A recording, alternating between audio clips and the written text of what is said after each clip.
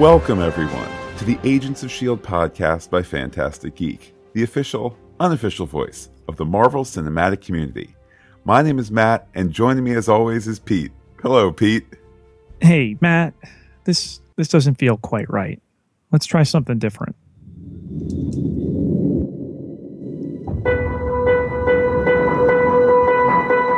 S.H.I.E.L.D. was infiltrated by Hydra.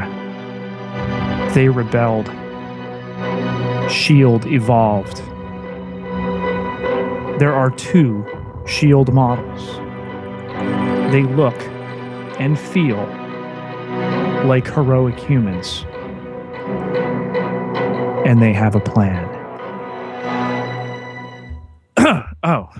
Matt, sorry, I didn't mean to monologue that. A little melodramatic. Episode 214 of Agents of S.H.I.E.L.D., Love in the Time of Hydra, is brought to us by diner-style fried chicken and pumpkin pancakes. Nothing like stopping at the old diner, lathering that up with some of their famous syrup, and going to Mars, Matt. The pecan syrup, or is it the pecan syrup? But either way, it really just does make the pie. Yes, we pecan.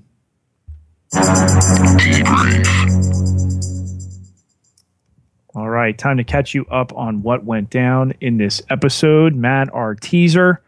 In that very same diner, we have Agent 33 still with her Mayface. Well, most of it.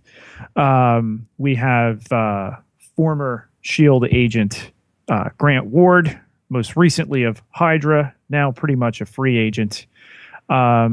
And we find out after the banter over chicken and pancakes and pecan syrup that they're a go. And suddenly this becomes the diner scene from Pulp Fiction, at least a version of it. Absolutely. Luckily, none of that salty language from Pulp Fiction. Hand me my wallet there that says "Bad Mamma Jamma." In place of naughty language in this scene, it was served up with what I suspect was a side of squashed tomatoes because it was filled with catch-up exposition. Lots and lots of like, hey, you haven't seen me in a while, so I'm going to tell you about this, and I'm going to tell you about that, and remember with the face bit, and remember how my family...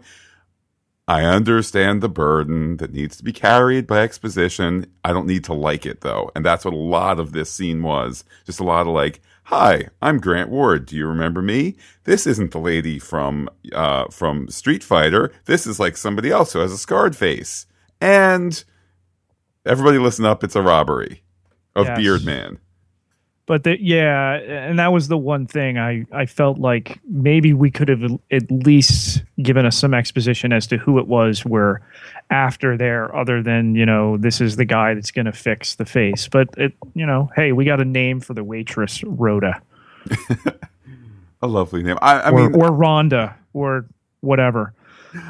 I think probably they said, ooh, it'll be a greater mystery if people don't know why they're there. And it's a convenient time to do exposition to remind the knuckle draggers in the audience who these two people are. Again, necessary evil. I kind of dug that we didn't know why we're there, I'll admit. I mean, whether they're talking over exposition or other matters, I kind of dug the incongruity of it all. Yes.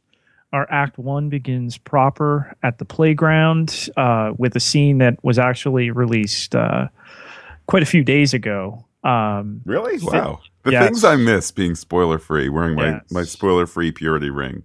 Fitz, Simmons, and Skye are, again, with a little bit of the exposition, catching us up here on Skye with the fractures throughout her hands, attempting to stay on top of her powers. Skye makes reference to the DL, which Fitz tries to be like the cool kids and thinks means down low, but of course she just means the disabled list. And he's talking about the growing pains that she's going through in trying to get a hold of her powers, and makes reference here that if she properly hones them, she could have Avengers level abilities, even like Captain America. To which Simmons jumps in and says, if anything, this is like the Hulk, and then cue the shaking. I thought that it was perhaps one Avengers reference too many, from Cap to Hulk, and then, well, if Dr. Banner could blah, blah, blah. Again, I understand we're acknowledging the breadth of the MCU. I'm certainly not refighting the fight of, average leaving audience member in the first couple episodes of the series. Where is that? Where I thought Hawkeye was going to be in this show. I'm not going down that road, but it was just a little kind of name droppy for the sake of name droppy in my particular book. I will mention, by the way, Pete, though, I know that sometimes in the comics, Daisy Johnson kind of has a glove gauntlet type, doodad as part of her outfit. I wondered if perhaps her casts were a little kind of visual quote of that. I think that was a definite nod there. And,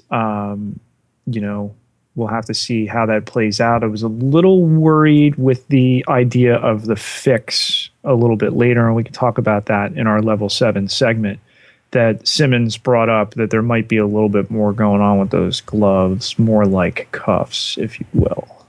Ooh, fun. Speaking of name dropping, Matt, Andrew Garner, Melinda May's ex-husband, the analyst brought in last week by Coulson to take a look at Skye. Coulson reveals has recommended that she be removed from S.H.I.E.L.D., and May agrees in their discussion that she should be removed from the equation.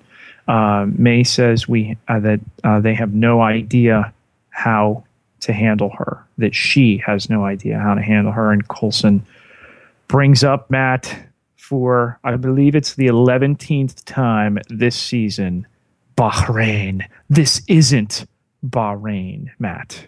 The mystery of Bahrain. Yeah. So which episode number of the 15, 16, 17, 18, 19, 20, 21, 22 of the 8 we have remaining will Bahrain finally be covered in? This episode brought to you by the number 8.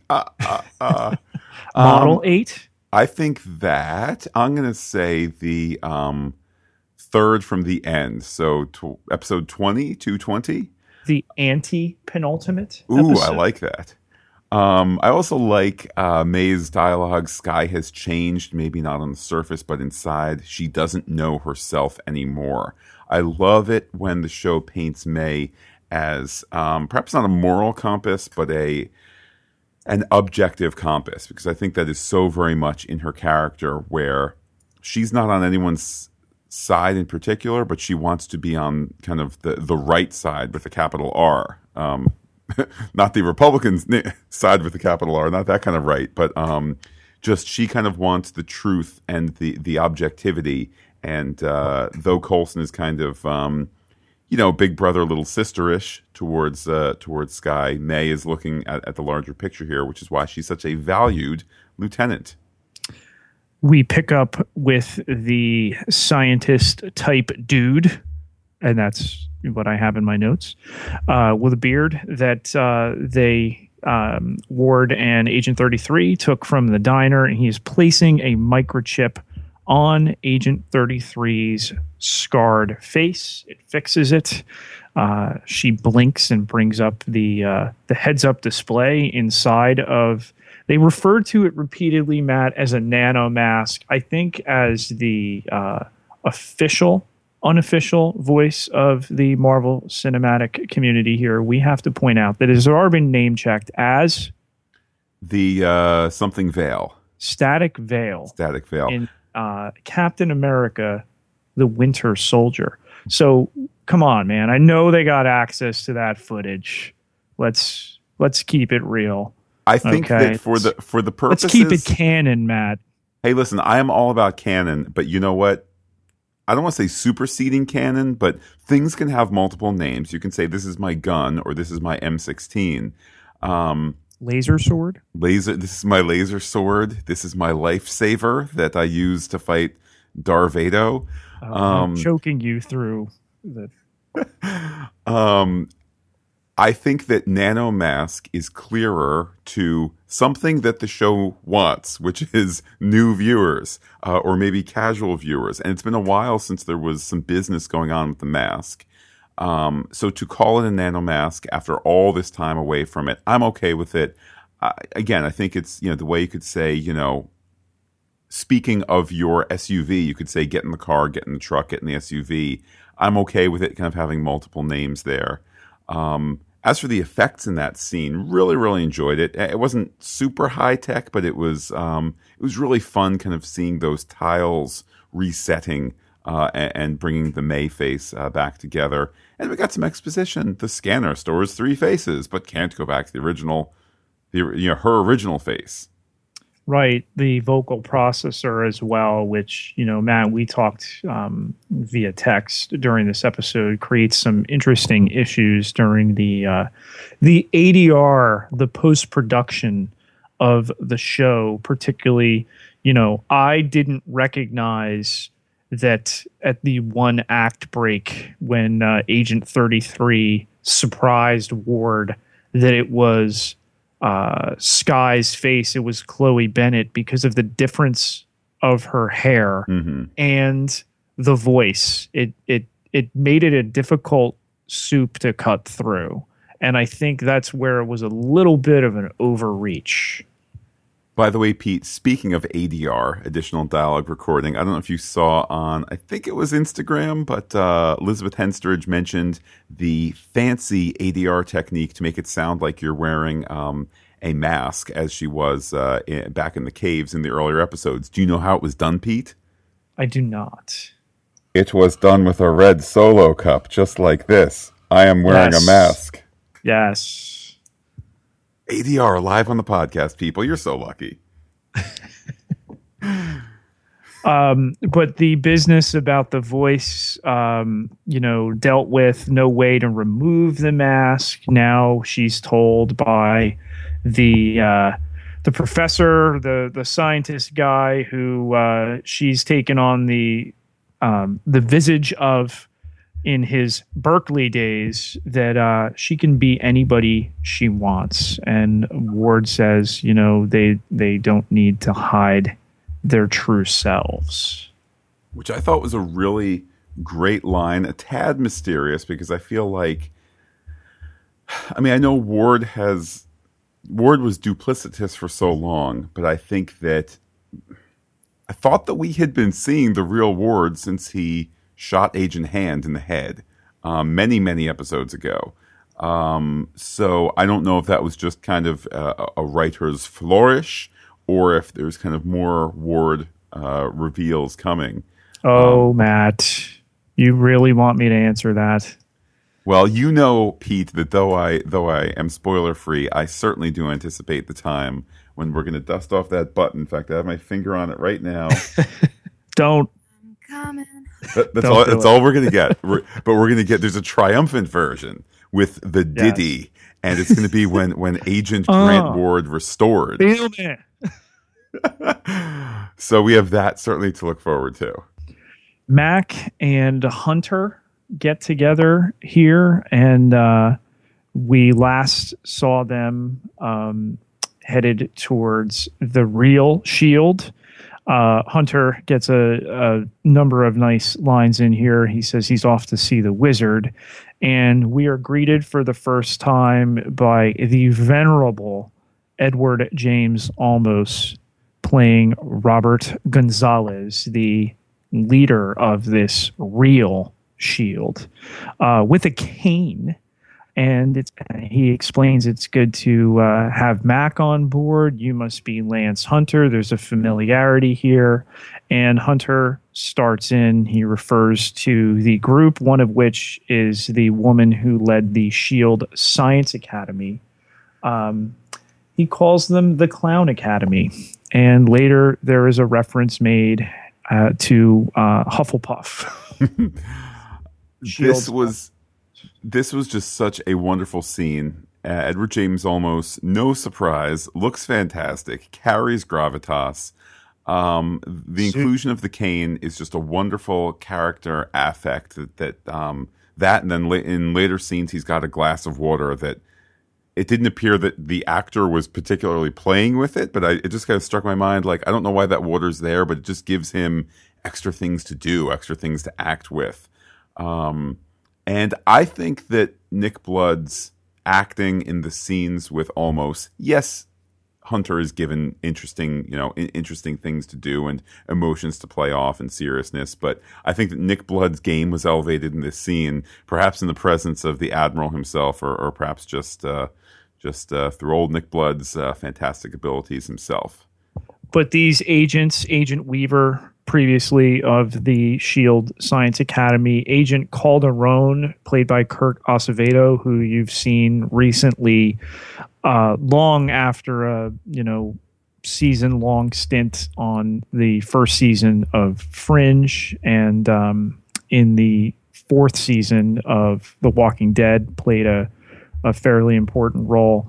And then Mark Allen Stewart as Agent Oliver, also known as Agent Grizzly Adams with the beard. Indeed, I guess there's only so many razors on that particular ship. There is, Gonzalez explains they founded SHIELD, the real SHIELD, and they believe they shouldn't be operating from the shadows. Weaver brings up there's too many secrets, and that Fury had made it that way, and they're fearful that Coulson's taking it down the same path. And in this, Hunter is clearly ticked off, and again, it was just so fantastic to see Nick Blood putting some darkness into his normally effervescent performance, and just a wonderful, wonderful scene setting the tone for the episode and what I suspect are a number of episodes to come. And Hunter feels that Coulson is not so bad, having worked with him now and worked under him, and he says that Bobby would never bow down to this, at which point, Matt, what happens? Oh man, she comes through the door. Excellent timing. Act break. Act 2 begins with Hunter making that aforementioned reference to maybe we should discuss this alone, Bobby, instead of in front of all of Hufflepuff looking on here. And Gonzalez, I thought it was a nice throwback, Matt. He says that he was very close to Isabel Hartley, the agent played by a former Battlestar Galactica alum as well. Of course, referring to Lucy Lawless there, and I was of this exact same mindset. I was thinking back, well, how many scenes did those two share? Probably not a ton, because I know she kind of left well before the finale and so on and so forth, but it's a small world, isn't it? It is. And not just Hartley, who died in the season opening episode of season 2 here, but Agent Triplet, Raina is name-checked. They talk about Skye, and they bring all this back because Coulson is doing the alien writing and discovered this city. And, this is where the gravitas of an actor like Edward James Olmos being the perfect pick for this role.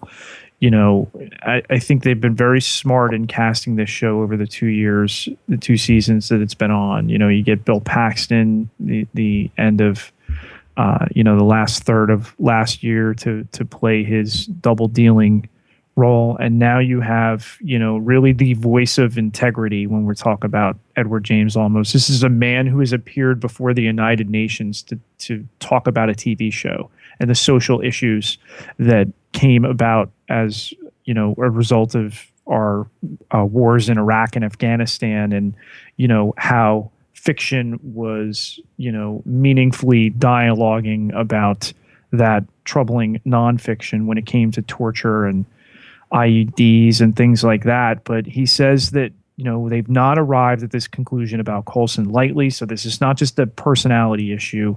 He says he knew Coulson, but the behavior is troubling, and they want to know if Hunter shares their concerns. And that does kind of put a bow on the scene. The scene starts with Hunter flippantly saying, indoctrinate away. But then it's this rather direct and plain laying out of concerns. And then with that question, do you not have concerns as well?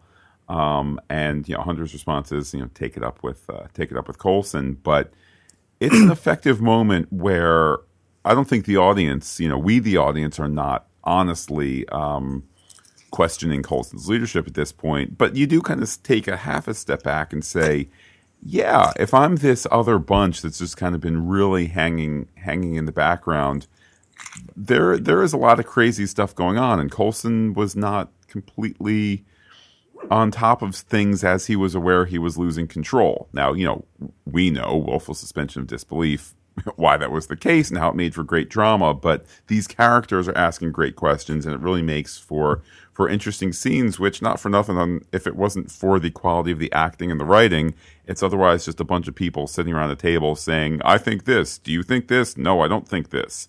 And it just works. And I all the way down to Mockingbird saying she believes Coulson has been compromised.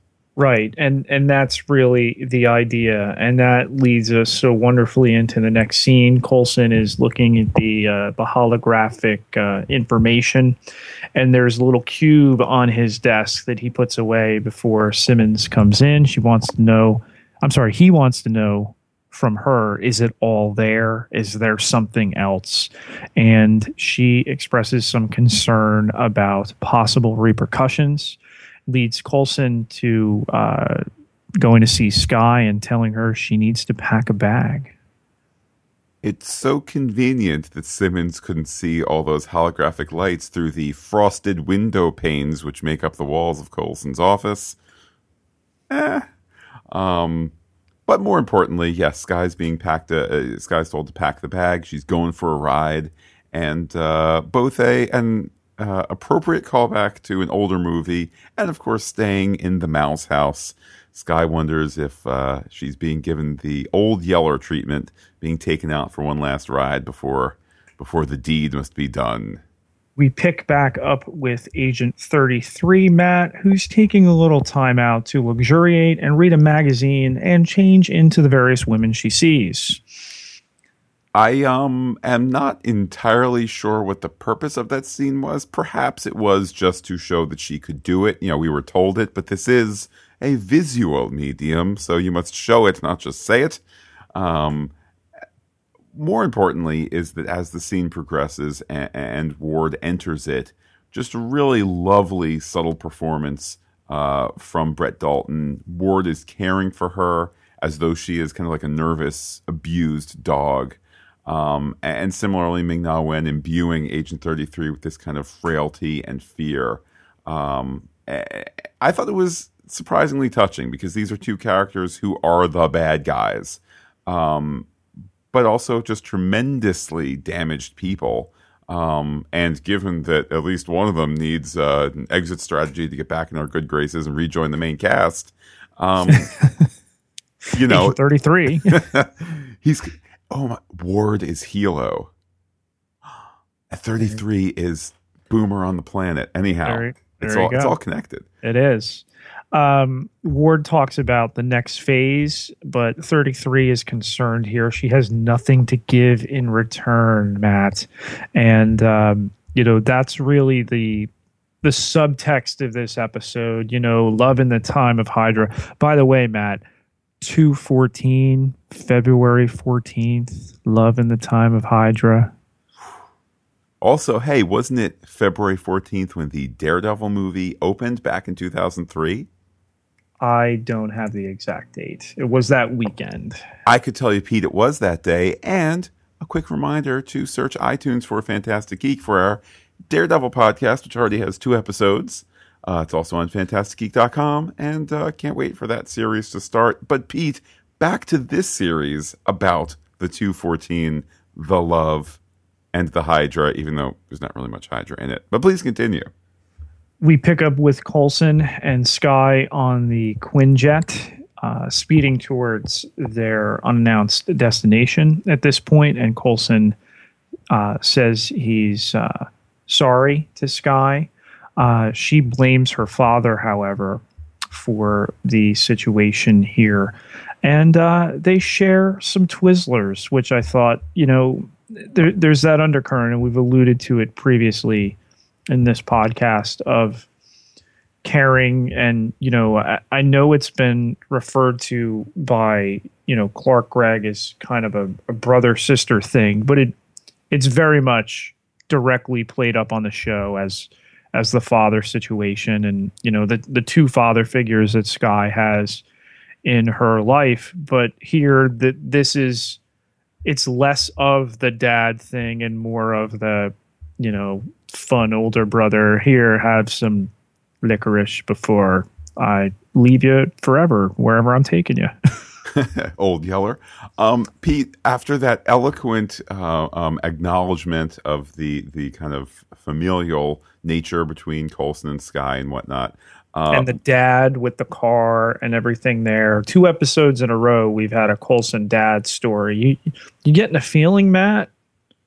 Maybe it's like, yeah, I am. And by the way, the Lola backstory was very cute and a really, really nice touch to things. But this next comment I'm going to make, totally well beneath all that insight you just had, I thought it was beef jerky, not Twizzlers. Just throwing it out there, just for the sake of specificity. I think they were Twizzlers. I'm not saying that it was beef jerky. I'm just telling you. They were really long to be beef jerky. I don't know.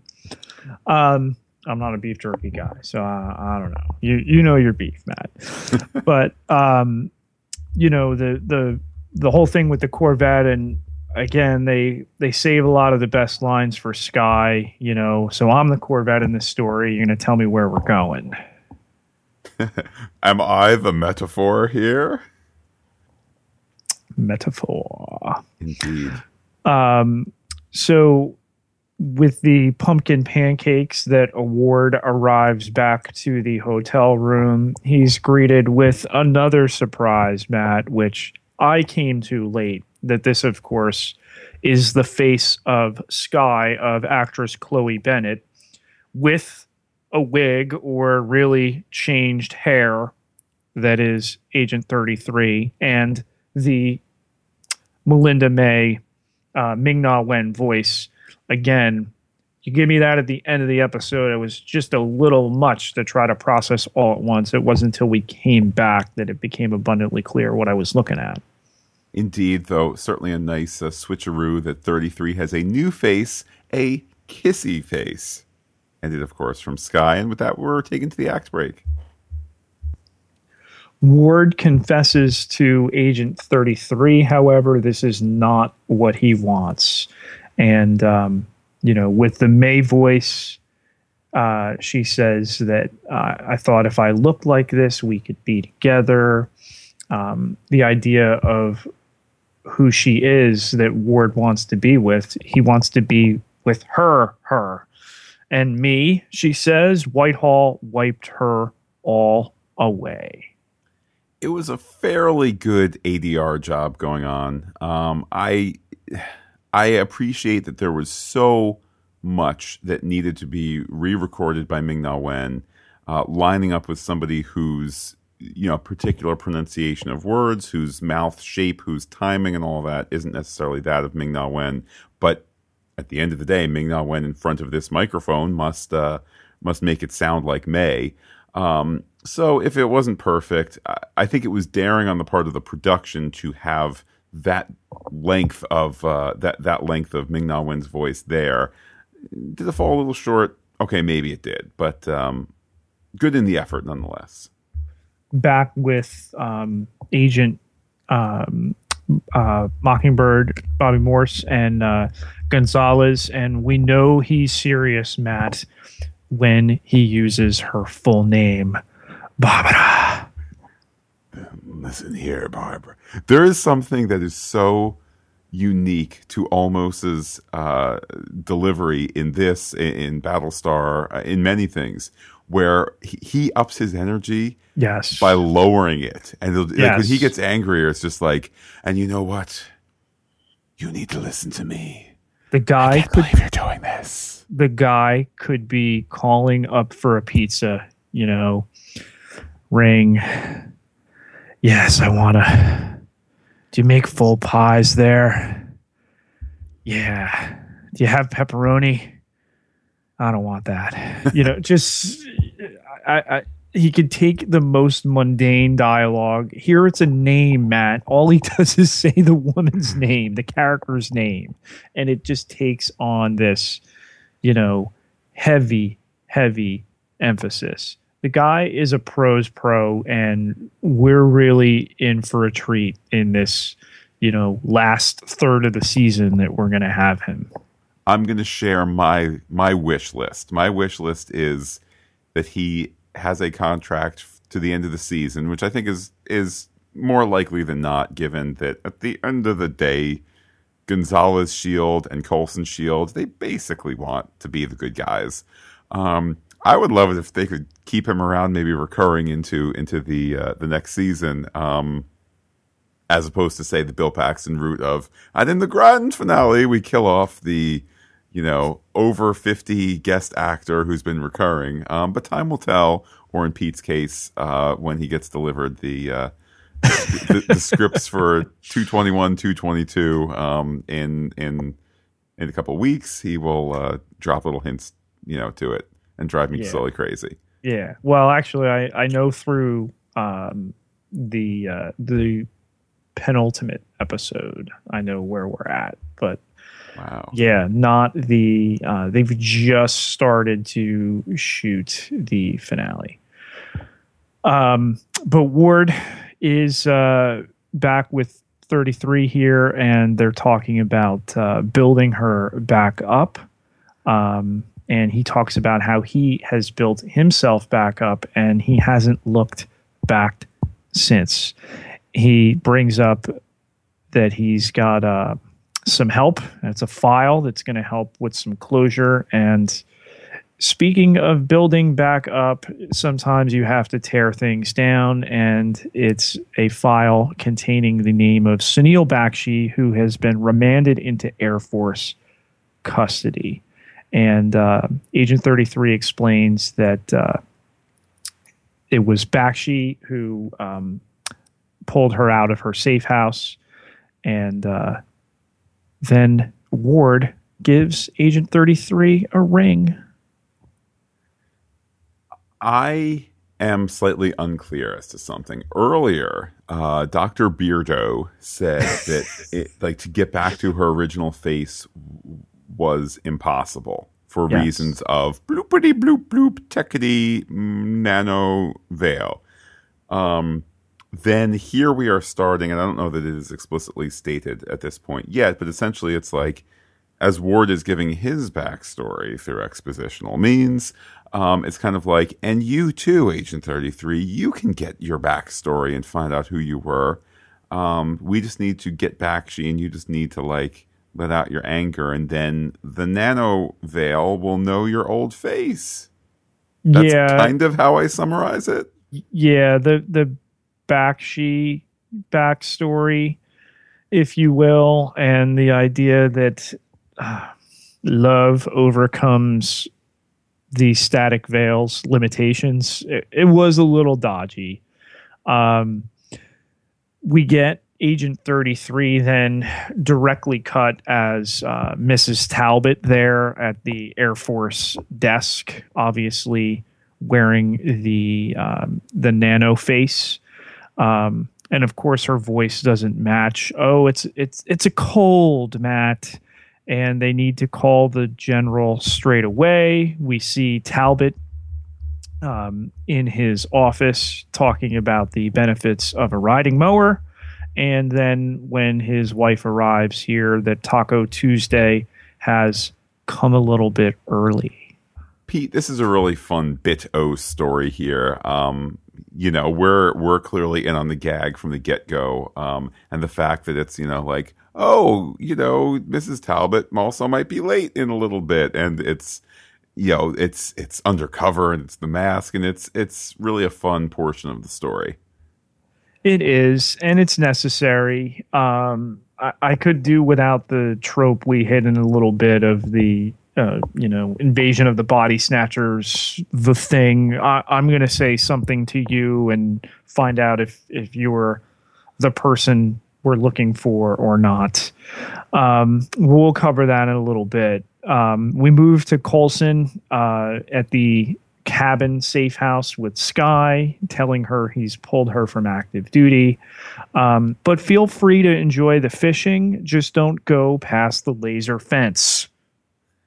Also, side note, I'm glad to see that the safe house is in really awesome shape. Not dirty, anything like that. Again, is it a little too much for me to call the show out on that? Yeah. Flip side, I don't know. I mean, include something that tells me nobody's been there in a long time. You want to say, whether it's, I don't know, cutting the padlock off the front door, or I don't know, something like that. But again, maybe I'm missing the forest for the trees. But certainly there's that line there of, is the safe house to keep Sky safe, or is it to keep everyone else safe? And more confirmation that Sky is the new Corvette. And now we can worry about seeing Sky as much as Lola, which is hardly ever. Yeah, we see it more in model form these days. But out come the gloves, Matt, as they come off. And the idea that these would decrease the magnitude, there's some idea of side effects. Yeah, it clearly is seeding for future episodes. I mean, we can reasonably assume that in the remaining 8 episodes, there's going to be some sort of control, focusing, use, etc. of Sky's powers, and the fact that these gauntlets help with that is, I think, a bit of a clear story, kind of road sign, but certainly we leave Sky there by her lonesome. We do. We're back with Agent 33 there as what's credited in the credits, Matt, as female major. Her hair looks good, and we know that is her. Meanwhile, the feed has cut out, and Ward is at the desk there to knock the guy out.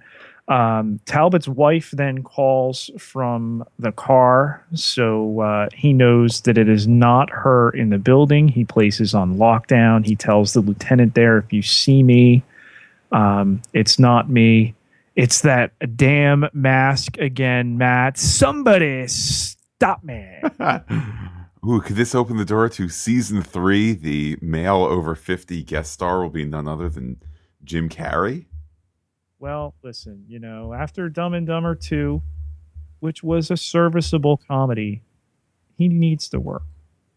Act 4 begins with Talbot sending somebody to the SAT room to let Coulson know that the nano mask is in play, Matt. They have a mole.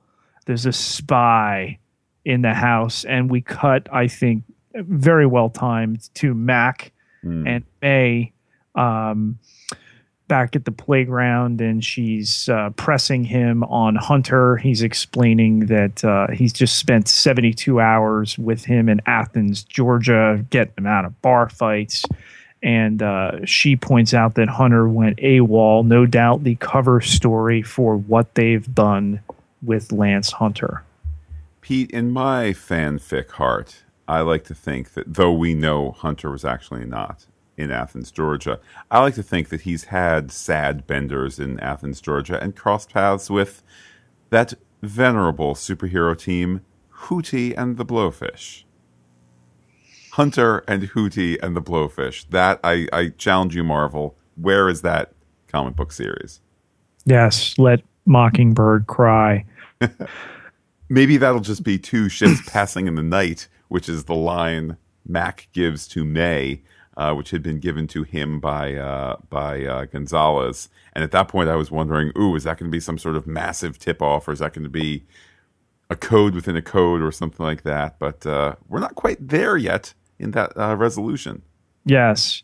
Back with Talbot here, he's going down the line. He says to the one lady about her daughter, she doesn't have a daughter. Then, have I ever gotten your name right? No, never. All right, just a little tropey for my taste. And then, of course, he thinks he's got a winner, folks, and, he's pulling on Meredith's face. And surprise, Matt, it's not Meredith. Or it's It's not the mole. It's not Agent 33. It's actually Meredith. And it's funny, Pete, because she's not glamorously attractive, so that means it's a mask. Wah, wah. Yeah. I was a teensy bit uncomfortable with that. Like, wanted. Actress in her late 30s, early 40s. Looks schoolmarmish, comma, possibly unmarried, comma, probably divorced.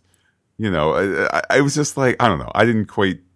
It was a good joke, but it was not a great one. Right. Back at the front desk there, Ward has the guy knocked out, and Agent 33 is now a guy. Thank goodness, Pete, that they addressed the issue Yes. of the uniform that was a little bit big, of course, acknowledging the bosoms. I think also acknowledging that the face can take on a male proportion in terms of the bone structure and facial hair and things like that, which is nicely established in that early scene in the episode. They go in to see Bakshi. He doesn't recognize, of course, that these are people here to do him harm. What is it you want? And then he's suddenly confronted that this is Agent 33, but he thinks it's a positive thing. He says, loyal to the very end. And then Ward comes through, which last time Bakshi saw Ward, it didn't exactly work out for him. What are you doing here? Bakshi is trying to calm 33 down, get her to comply, and doesn't exactly work out for him. Absolutely not. Bakshi getting a rather hard punch to the face sends him careening back. There's a little bit of a smile there from 33 because all she needed to do was to click her knuckles together 3 times and punch him, and then she can find the real her. Which, again, I'm a little kind of vague on that, but okay, I'll go for that. That works well enough, I suppose. Talbot then draws down on his wife in the hallway. They give him good material comedically, quite a bit. Carla, he's got her laying down bags of tacos and soft drink carriers at her feet here. Matt, she even got those porquitos he likes. Why are you doing this to me? For all the hard buttery that we have seen, because I don't want to say hard assery, from Talbot in previous episodes, it's nice to see him throwing some comedic bones here. He still is the same tough guy. This is kind of a comedy of errors unfolding around him, and I personally appreciate it. And it was a good scene here. Again, one of these instances that seemed to happen a fair amount on S.H.I.E.L.D., where we, the audience, are kind of ahead of other characters realizing things. But I thought it was incredibly effective and certainly fun and entertaining. Between a comedic take on husband-wife relationships to a very serious one, Bobby then apologizes to Hunter. He gives us, I thought, some very revealing backstory here that when they first hit it off, she had been sent to steal intel from him then. And she explained that while she was there to do that what they had was real. And of course, Hunter points out that she still got the intel. But now the idea is that, he needs to walk away. But she says she needs to finish this. And Hunter goes to leave. She points out he has nowhere to go. And suddenly, Matt, we're where? We're on a boat. We're on a carrier, maybe a non-functioning helicarrier. I had wondered that as well. There certainly are a ton of S.H.I.E.L.D. planes there. And in that breakup scene, Pete, I have to say, I thought that it was one of the most emotionally effective scenes that have occurred all season. The hurt that you saw in Hunter, I felt was so real. He was wistful. He was sad. He was broken. He was acknowledging these mistakes that he knew going in. I just thought that it just felt so incredibly kind of authentic and raw, and I really, really bought into it. Um, uh, from Hunter as a character, and just real kudos to Nick Blood for his performance there. Yes, he's definitely grown throughout the season as a performer, coming in as the rogue and now being able to drop his guard here through the relationship with his ex and then again with Bobby. But for it to go the way that it has now, it's pretty tragic as we hit the act break. In Act 5 now, Bobby makes it outside and she does not find Hunter. We get a scene with Coulson and Fitz where it is explained that Skye is safe. Simmons then explains to Fitz what was in the case. It was something to help Skye. The word fix, Matt, is used here. And, in this series of episodes back, we're now in our fourth episode consecutively since we've returned from the misnomer winter finale, which occurred in the fall. The idea of Gemma Simmons being anti-inhuman has been something we've talked about quite a bit, and this verbiage is entirely intentional. I certainly am repeating myself when I say this, but I love the dramatic discomfort that it causes in me that Simmons, of all people, that pure blushing English rose, is metaphorically the most racist person there. If one views Inhumans as kind of a proxy for whether it's race or gender or the other differences that make us a wonderful mix of people here in the world. I love that they have chosen this character to be the one who just views the science of it and says, your DNA should be this, it should not be that, therefore we must fix it because it is broken and it is wrong. And I think that it really opens up the show to explore areas where, frankly, it hasn't been super strong in the past. It kind of hasn't been a show about kind of real things in particular, which is fine. If it's kind of going for action adventure, good excitement and good twisteroos, and you buy into the characters as real people, that is fine. There's nothing wrong with that. But I like that they're kind of back to saying, hey, those other type of people over there are wrong, and we have a way to maybe fix that. Right. And she points out, for me, it's about the motivation. Trip died here, and Fitz brings it back to the only scary change is with you, Gemma. Though she's rationalized her actions, it's still a bridge too far. Coulson and Talbot confer on the TV there. They explain that we find out that Ward is back, that Bakshi has been taken, that his wife is rattled. It nearly cost Talbot his marriage. Now he's up to his ears in edible arrangements. And Matt, we occasionally have some sponsors on the program. I'm drawing a line in the sand. We will never have edible arrangements as a sponsor because that company sucks. They once told my wife, no, we don't want business. Wow. Yes. So that would be the anti that was an anti-commercial right there. So if you're looking for somebody who doesn't want your business, edible arrangements.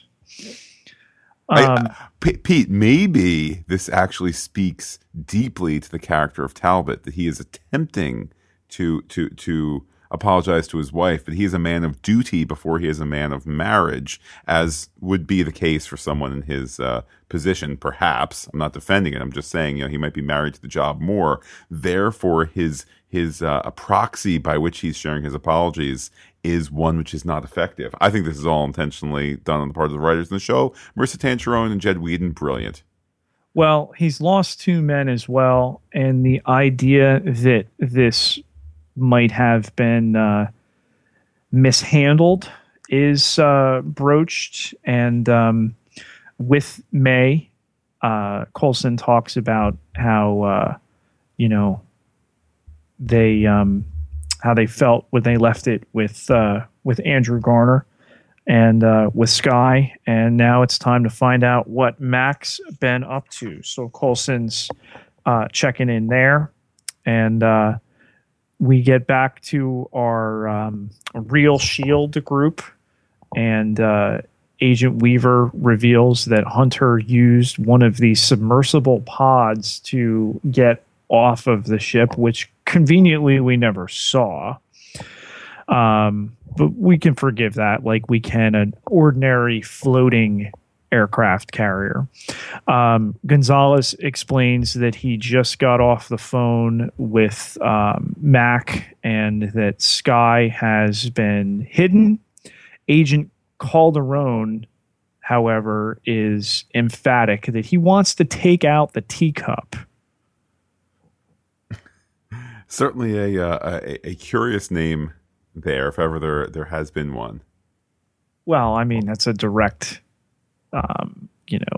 euphemism for Agent Hunter. Gonzalez, though, and I like that Bobby's kind of given this consiglieris role. He asks her, how do you want to proceed? She's the one that's going to act here, and she knows what the threat is. Weaver has said there's only 12 hours to take care of this, and she says she'll go back undercover, Matt, and she only needs 6. Because she's that good. And then actually I heard there's a deleted scene where Gonzalez takes out an orange and says, this is 12 hours. Cut it in half. 6 hours. It was cut for time, clearly. It was. And actually unnecessary, because despite all this discord, what's the point of the scene? They trust Mockingbird, who's going back down undercover. Our tag secret scene here features Agent 33 in a mirror where she has the Agent May face. She phases it back, and then she's left with the scar and her hair. Ward comes up behind in the reflection, and he points out it's nice to finally meet you. He explains who he is, as if she doesn't already know. He's Grant, and she gives us her name for the first time, which is... It is Kira, who ironically, that means that earlier in the episode, Kira was a major. Yes, Major Kira. Little Deep Space Nine for y'all. He says that she's proud of her, and she's thankful.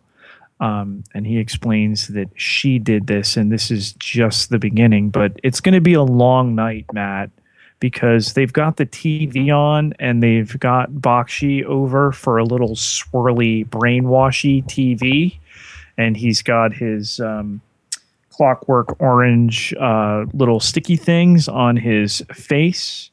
And, will this work?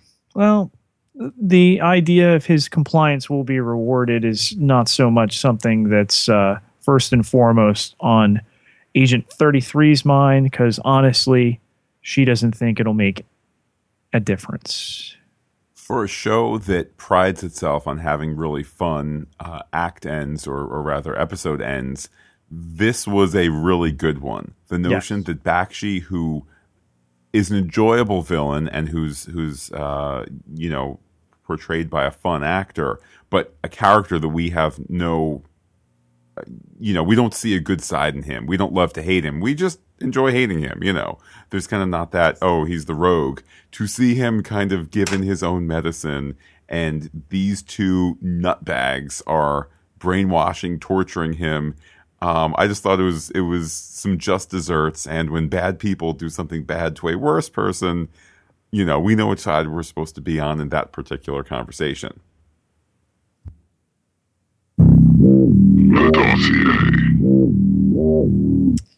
A detailed look at our bad guys, Matt, Agent 33 and Ward. It's been a while. It's been 4 episodes, as a matter of fact. I continue to kind of struggle with how I'm supposed to feel for Ward, given the nature of his crimes and the depth of his duplicitousness. That said, I really felt that this was some great character development for Agent 33, seeing her sympathetic side, getting a sense of what ails her, and what her challenges are, certainly since having been brainwashed. And I really enjoyed it. I really enjoyed seeing the two of them returning, the dichotomy between the two, kind of the twisted dichotomy, even down to the notion, mid-episode when she's taken the face of Skye, where essentially she's saying, "Hey, thanks for helping me so much. I will prostitute myself to you to show you how appreciative I am." And him saying, "No, no, no." And then towards the end of the episode, it's like the dialogue is written in such a way before there's the backstory reveal that, now they are going to be intimate. It's kind of like, is this romantic? Is this like Joker and Harley Quinn? But instead it's nope, on to the business. So I love all of that. The frailty of her, the strength of her. Yeah. Really, really excellent use, particularly since the character was played by 6 people in this episode.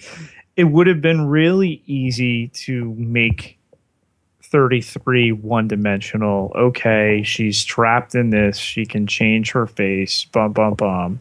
But like you said, to add that frailty and to do it with Ward here. And again, kudos to the writers for continuing to find, if we're going to say it's manipulative humanity in Ward, I'm even comfortable saying that. But, that he doesn't allow her to, stay in the Skye face, and that it doesn't become about the May fixation and relationship for him. That's a complex character. It is. And I think you raise a good point, because with all the razzle-dazzle of 33 in this episode, it's easy to forget all that going on with Ward. But you're absolutely correct. There's so much under the surface with him, and rightfully so, because we know the character all the better. So to kind of be getting deeper in all of that is appropriate indeed. A lot of shades of gray than necessarily pure bad guys in this episode. And while we bring up 33 and Ward, who are essentially free agents, they're acting against a Hydra head there. How about Robert Gonzalez and his Real Shield Clown Academy, Matt? I hesitate putting him on the dossier. We've spoken in the past about how there have been episodes where, there's the antagonist to our heroes, but not that antagonist is not particularly a villain. That is clearly the case with Robert Gonzalez and, Shield 2. They are concerned for the security of a planet, of the things that Shield has in scope, and they want things to be done as effectively as possible. Given the speed that this show can move in, and given that there's the line there where Coulson and May both, it turns out, have been suspicious of Mac for a long time, I would be surprised if it's 2 or 3 episodes at most where there is that resolution, and it's, Gonzalez and Coulson working together to bring down the new big bad, which, gee whiz, with that timing, could be leading into or leading out of, I don't know, Avengers Age of Ultron. Right. At the same time, with some, voices a little louder than others, Agent Calderon here, and so wonderfully cast with, Kirk Acevedo there, who can play either a really endearing character like he did in Charlie on Fringe, or just play a sicko like he did on The Walking Dead, a sycophantic soldier, along with a maniac like the governor, to really be the guy who's saying, all right, let's kill Hunter, let's take these guys out. It's not clear cut exactly how this will play out. How about Bakshi, Matt, and our old buddy in Talbot, to get them in there again? Oppositional, not necessarily bad guys in the purest sense. He is clearly a bad guy, a Hydra through and through, wanted by Shield, wanted by ex-Hydra, ex-Shield people, wanted by the United States Air Force. Definitely, as I said earlier, such a wonderful presence on the show, but no question that he is probably the most black-hatted villain in not only tonight's episode, but that we've seen. Well, I guess there was a bunch of crazies last week, so I take that back. But certainly the most villainous of villains in tonight's episode. But look how we leave him. They're brainwashing him. We have left him in a vulnerable position, and I think among all the things we talk about, what this show does well is it's not black and white in terms of the presentation of characters that might be malevolent. It's not the, I'm going to go over here and twist my mustache, Edward James almost having an awesome mustache that he might even twist. Bill Paxton last year, and the buddy with Coulson, and the relationship with Ward, and the SO relationship with him and Trip, and everything there. These are fully fleshed out characters, non-cartoonish characters that just happen to draw their roots, many of them, within a comic two-dimensional universe. You raise a really wonderful point yet again. The quote, the visual quote there of Bakshi being brainwashed, and the visuals of it certainly referencing a Clockwork Orange and the Ludovico technique, is a reminder that even in his position, he is sympathetic. If only because of the quote to Clockwork Orange, where you're saying, here's all these awful things done, but now you're taking away the tiniest bit of beauty. Or in the case of Clockwork Orange, his appreciation for music. In this, perhaps a bit more broadly, Bakshi's sense of humanity. But as you said, Pete, it certainly is a reminder that these are all kind of well-rounded characters, and I guess we can feel a little bit bad for old Bakshi. Welcome to level 7. Matt, let's go right to Sky and the gloves, the gauntlets, side effects. I think that, gee whiz, they worked a little bit. Now, in future episodes, let's recombine the polymorphous materials. Oh, that did it better. Oh, now we'll do this. Now we'll put some bleep, bleep, bloop, bloop lights on it. That makes it even better, and then we get closer to the Daisy Johnson gauntlets in the comics. At least that's where I predict we're headed. Or maybe they begin to degenerate her DNA at a cellular level, and Gemma Simmons begins her campaign of inhuman ethnic cleansing. I suppose that's possible as well. It makes me a little wary, even though I welcome kind of the dramatic conflict of Simmons taking that position. But I guess time, as always, will tell. How about that Hunter Mockingbird marriage, though? I will tell you this, Pete. Here is my prediction. Now that we've had Hunter once again kind of sober up over the feelings of love and perhaps lust that he feels for Mockingbird, and this appears to be kind of the big goodbye, at least from a romantic sense. I suspect they're going to share more scenes. Although, side note, Pete, he got off the ship. I thought it was like a plane taking off, and I thought there was reference to like a submarine. They did say it was a submarine. Okay, but either way, he's off the ship. But here's my prediction, particularly because they have signed Adrian Palicki to be a full cast member for the rest of the season, which means nothing could possibly happen to her. No. My prediction, season finale. Or hasn't already. Mockingbird is hit, falling into the arms of, who is it? It's Hunter. Her face bloodied. He brushes the hair out of her face, gives her one last kiss, pulls back. She has died in his arms. A love that could have lasted years, now done with. And Hunter returns next season, but Mockingbird is no more. That is my prediction, Pete, for level 7. What about this real shield? You know, we had the reveal last week with the logo, and now we have met several of them. They were, shield heads themselves, one of them with an academy. Clearly, there'll be a connection there with Fitz and Simmons to make later on. We've not seen a couple of them. Their hearts appear to be in the right place. Let's remember, too, though, that, Fury's kicking it in Europe and with the Avengers. He's going to be donning the eye patch and the leather again soon.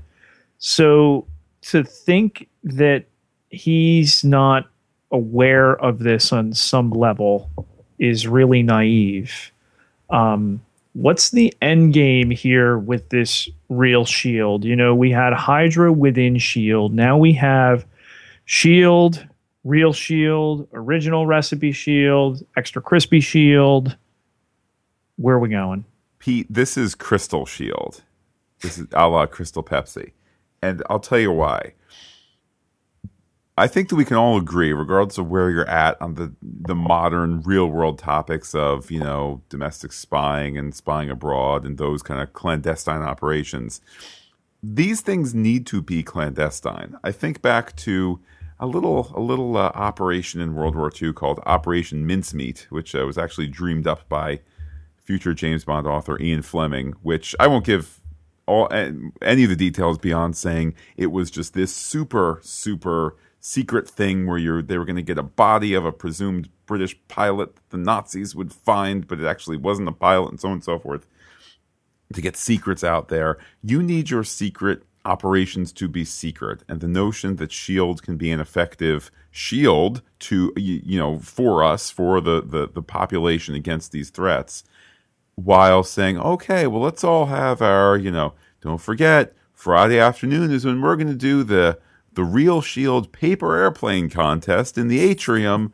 Who will win? Make sure all the guys and gals from the lab come up. No, you need your walls. You need things separated. You can't all come together in that regard. Simple as that. By the way, Pete, I have one more crazy level 7 prediction. If we see the role in the movies of Captain Marvel played by Katie Sackhoff, does that mean that we get to have a Gonzalez and Captain Marvel scene in future seasons and wonder if Captain Marvel is going to just suddenly disappear while Gonzalez turns around? Well, Matt, let's get the spoiler people to put their earmuffs on, because that's me too. I got a couple things for you. One, Captain Marvel has been cast. That's all I'm going to say about that. 2, she will be in Avengers Age of Ultron. I would love, we've talked off air about this, I would love for Katie Sackhoff to play Captain Marvel. That's like dream casting for me. I just don't know if it's going to happen. I do not know who they gave the role to, but it's been done and it's been filmed. So look forward to seeing that in the very end of Avengers Age of Ultron. But I would love that, casting that actress as they could here. They could get her back with Admiral Adama, with whom Sackhoff had wonderful chemistry with Edward James Olmos. I am in the middle. It was actually prompted by Edward James Olmos being cast on Agents of S.H.I.E.L.D. I have like 4 episodes left in my consecutive rewatch here of Battlestar Galactica, and if you've not seen the rebooted series, which exceeds the original in every way, watch that. Netflix took it off, but there's a lot of places you could get a hold of it. I happily own the DVDs, and just really absorbing his performances, her performances, and was just such a well done show there in the mid to late aughts there, 2004 to 2009. My Age of Ultron prediction is we're still going to get that Spider-Man cameo at the end. I fervently believe in it, and I anticipate that moment and then it happening and just the theater exploding. But well, the theater better not explode, because that could be a little bit of a problem. That is true. I was being somewhat figurative there, Pete. But yes. Pete, here's something I'm not being figurative about. For the listeners who'd like to lend a hand in the podcast, you could head over to patreon.com/fantasticgeek to help us with our bandwidth and storage costs. That's patreon.com/fantasticgeek. We have some little ways to say thank you there. And you help this podcast and the other podcasts in the Puff family of podcasts to continue to flourish. We really are grateful for all the support. As we say all the time, we have the best listeners, and you guys have been so generous. And thanks for even considering the idea here so that we can do this and more things like this for you. Transmissions. Matt, let's open up the mailbag here. We have one review on iTunes. This comes to us courtesy of Chief Gear, Geer Head. It was left for us actually yesterday, March 23rd. And it is headlined Great Freakin' with a PH. Nice. Podcast. 5 stars. And it reads, I found the AOS, Agents of S.H.I.E.L.D., of course, podcast back when Winter Soldier opened, and I was looking for some good commentary. Matt and Pete provide a thoughtful, insightful, and humorous look at each of the AOS episodes. Their critiques are fair and don't stray into ponderous, nitpicky territory. I also appreciate the way they look at how the episode is written and structured. This is really the podcast to check out. I listen every Wednesday morning on my drive into work. They get them done that fast. You should also check out their podcasts on Agent Carter, Daredevil, and the Ad Hoc Movie Critique. Great stuff, guys. Keep up the good work. 2 exclamation points. I am particularly touched to hear that we are a part of his commute on Wednesdays. It's myself as a consumer of other podcasts. There are those days you say, "Oh, it's the day this podcast comes out. It's the day that podcast comes out." And I have special memories of podcasts in the past waiting for them to come out, related to various shows and whatnot. So we appreciate being able to be part of your Wednesday drive, and that's something that you look forward to. And also, I'm glad that we don't delve into too much nitpicky stuff. Pete, let's now spend an hour. Was it beef jerky or was it the Twizzler that Coulson and Sky ate? It was a beef Twizzler. Ooh, boom, problem solved. Pete, here's another problem. So many people cry out, a million voices crying out together. How can they get in touch with you, Pete, on the Twitter? Well, 5,465 followers can't be wrong. You can find me on Twitter at Peter, Pieter J Ketelaar, Ketelaar. While I am personally on Twitter as Looking Back Lost, you can be in touch with the podcast in a variety of ways. We are Fantastic Geek with a PH on the Gmail, the .com, and the Twitter. And that's not all, Pete. It's not. You can find us on Facebook at facebook.com/ Fantastic Geek, again with the PH. And every bit you like us, you help us more. Facebook is pretty interesting in that the more likes you receive, the more abilities you get with your page. So not only do you make it official when you like us, you help us, Matt, unlock secret abilities. We're like Sky over here, man. I woke up with all these bruises on my forearms from my nap before we did the podcast. I just don't know if that's anything related to what we do. Well, with that, I will say adios to all our listeners and remind them that all we ask from you is Ganas, desire. And I will give you, Pete, the final word. I'm the Corvette in this story.